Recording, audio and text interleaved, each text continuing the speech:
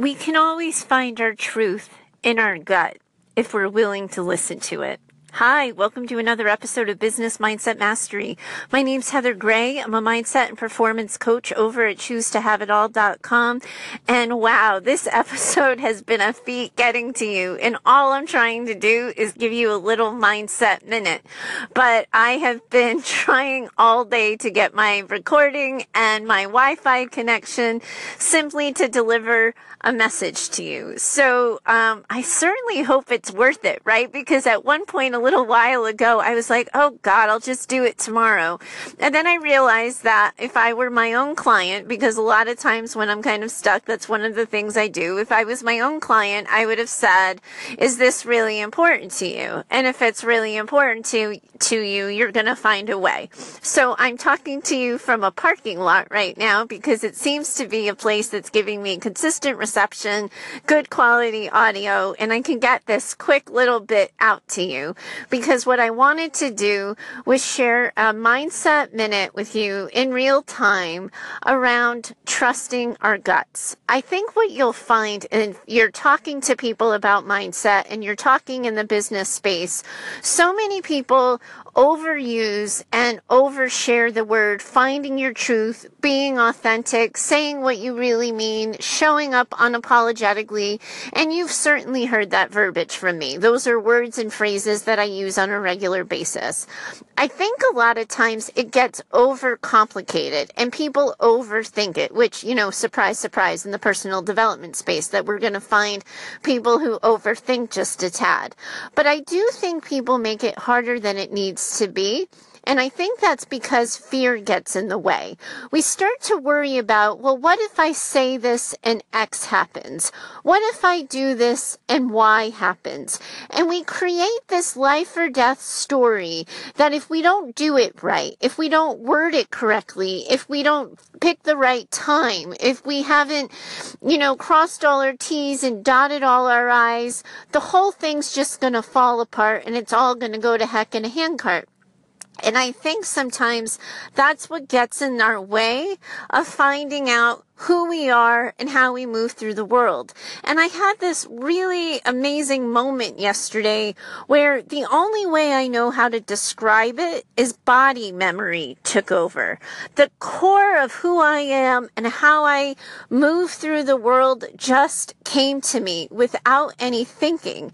And I think oftentimes we're so used to ignoring our gut, double checking ourselves that we forget and lose sight of who we really are. So I want to share my story with you, and I want you to give some thought to how often do you censor yourself? How often do you edit what you're really thinking? If you didn't worry about the consequence and you didn't pay any mind to potential negative reactions and responses to what it is you have to say or what you're thinking, how often would your truth just come to you readily, easily, and with confidence and competence? Because it's my story that it's the editing and the censoring of who we are that's built this awful cycle of not really showing up. So give that some thought, and I'm going to find you right on the other side of this break.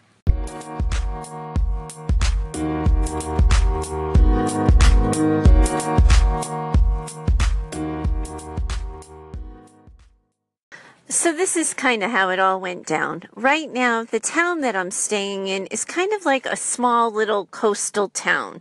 The only way I know how to describe it is it's basically made of a singular main street where all the shops and restaurants are, little beaches at the end of it, but then it's mostly like residential area all around and on either side of the main street.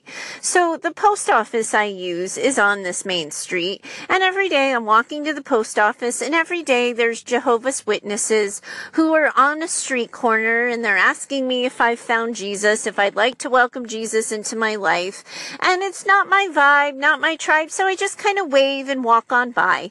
Yesterday, I noticed this group of kids around two individuals at that same corner, and they were kind of loud loud and rambunctious, and I couldn't really figure out what was going on. I was thinking of my to-do list in my head. I was half paying attention, half not paying attention, when all of a sudden one of the kids said, "Oh, and I suppose you're going to tell me about Jesus." Jesus. And then I realized there was this group of teenagers circling around two older people, clearly the Jehovah's Witnesses. And I watched my body almost start to cross the street. When I look back at how quickly this all happened and how it went down, all I can think of is some sort of body memory took over. And I realized that I took a step onto the street because I didn't consciously think about any of this. And I don't remember having a conscious thought that I was going to intervene. But then suddenly, just as quickly, my foot moved off the street and I started walking over to the kids. And they were getting louder and laughing and pointing at these two people. And it was really an awkward, horrible, mean situation. And I said to the kids, "Hey guys, come over here. Just come over here for a second." And they kind of stopped, and two of the girls kind of looked at each other nervously. It was 2 boys and 3 girls. And I said, "Guys, just come over here. Just come. And I got them to come over to me, and I said, "Listen, I don't like what those two people are doing either. It's not my vibe. I don't like being talked to about Jesus on my way to the post office. But, you get to say what you want to say. They get to say what they want to say. Freedom of speech, that's the way the world works.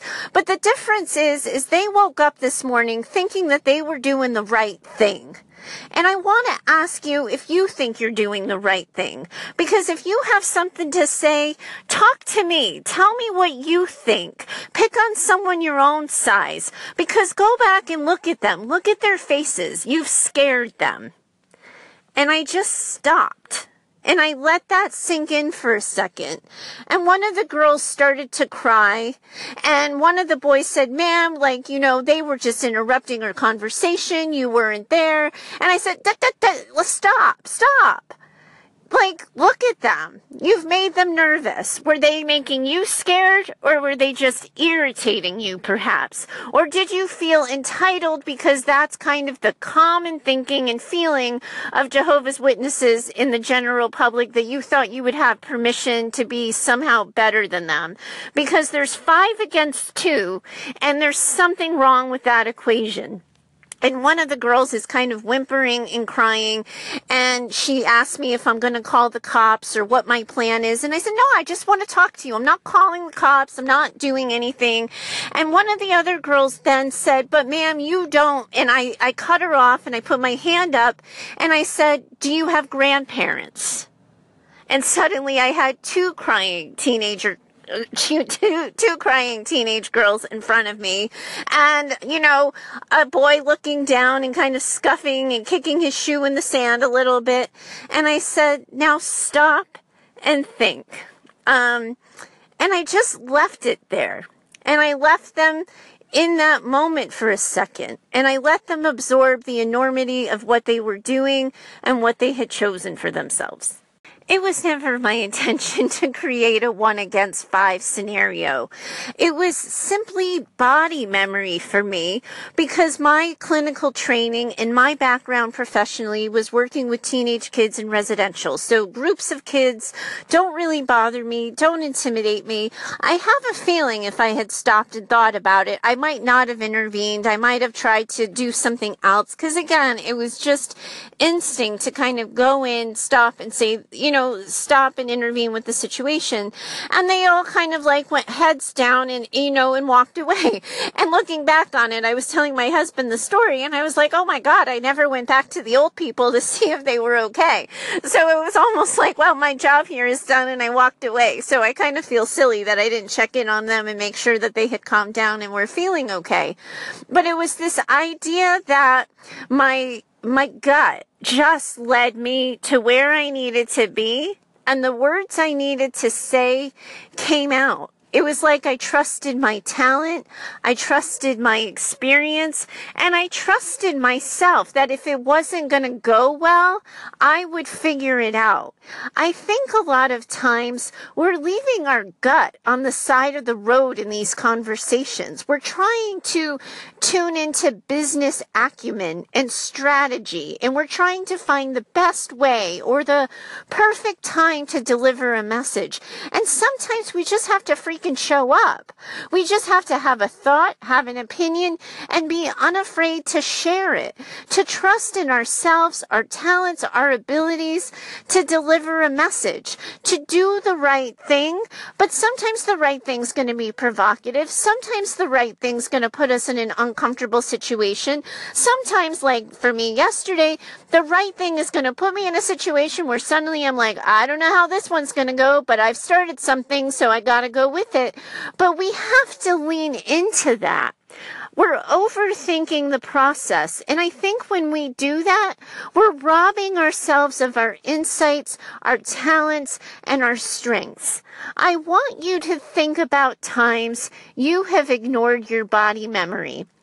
The times you have ignored your instincts. The times when you've left who you really are on the side of the road. And I want you to ask yourself, is your life harder or easier because of those choices? Is your personal happiness greater or less than because of your choices? And how's your business doing with that attitude? Are you helping or hurting your bottom line? I think it's time that we get real with ourselves, that we look at the natural consequences of not showing up in a way that's easier. Everybody in the entrepreneurial space likes to say, keep it simple, stupid, and you can get all the likes on that, and everybody shares it, and everybody says, yes, we'll pay for simple, etc., etc. But when it comes down to it, simple scares the crap out of us. We worry that it's not good enough. We worry that someone's going to call us out and we're going to be seen as a fraud, that we have to be shiny, sassy, and new, that we have to puff up and represent. But what are we really representing when we do that? And are we making any sense? Are we connecting on our message? Because from where I sit, I think we're just playing it safe. We're trying to be neutrally liked by everyone in order to avoid being royally hated and despised by a few. So I want you to think about that. Who would you have been on that street corner yesterday? And if you would have just been the person who crossed the street and walked on by, fine, no harm, no foul. But let's be honest. Let's know who we are. And if you had something to say, would you have said it? Would you have created a situation where you would have felt comfortable to intervene? Or would you have stopped and done nothing simply because you didn't know what to do? Because I think that's what happens in our lives and our businesses. We don't know what to do, so we do nothing. And I think that's the biggest risk of all. Because we never figure out who we are, how we move through the world, or how we show up if we constantly live on the censor. So I want you guys to think about removing that censor, being imperfect, being open to whatever happens next, to putting yourself out there in whatever vulnerable way you happen to show up, and see what happens next, because that's where your heart is, that's where your soul is, that's where your spirit is, and when it comes down to business, that's your unique selling proposition. That's the thing that makes you unique. It's the thing that's going to bring your potential buyers to you. It's going to be the thing that attracts your tribe. It's going to be the start of you finding your raving fans. They're never going to find you if you're just staying in the middle, if you're playing vanilla and you're playing it safe, and you're never going to find yourself. And finding yourself and self-acceptance is the whole point to this. It's why you're listening to the show. It's why you're building a life on your terms. It's why you're hoping and striving for more, why you're daring greatly, and all the other things on this list. So I want you to think about removing the censor, giving yourself permission to just be you and be willing to see what happens next. I'm also going to need some help here. I'm going to need you to be patient with me and with the show. Today was ridiculous. I wanted to get this show done for you at like 9 o'clock this morning, but I'm trying to juggle my job and juggle the move and getting people scheduled for all the different things we have for the new house. And I'm going to be packing up and unpacking and the whole nine. I want you to bear with me, and I hope you'll consider subscribing to the show because I'm going to bring you along with me on the journey.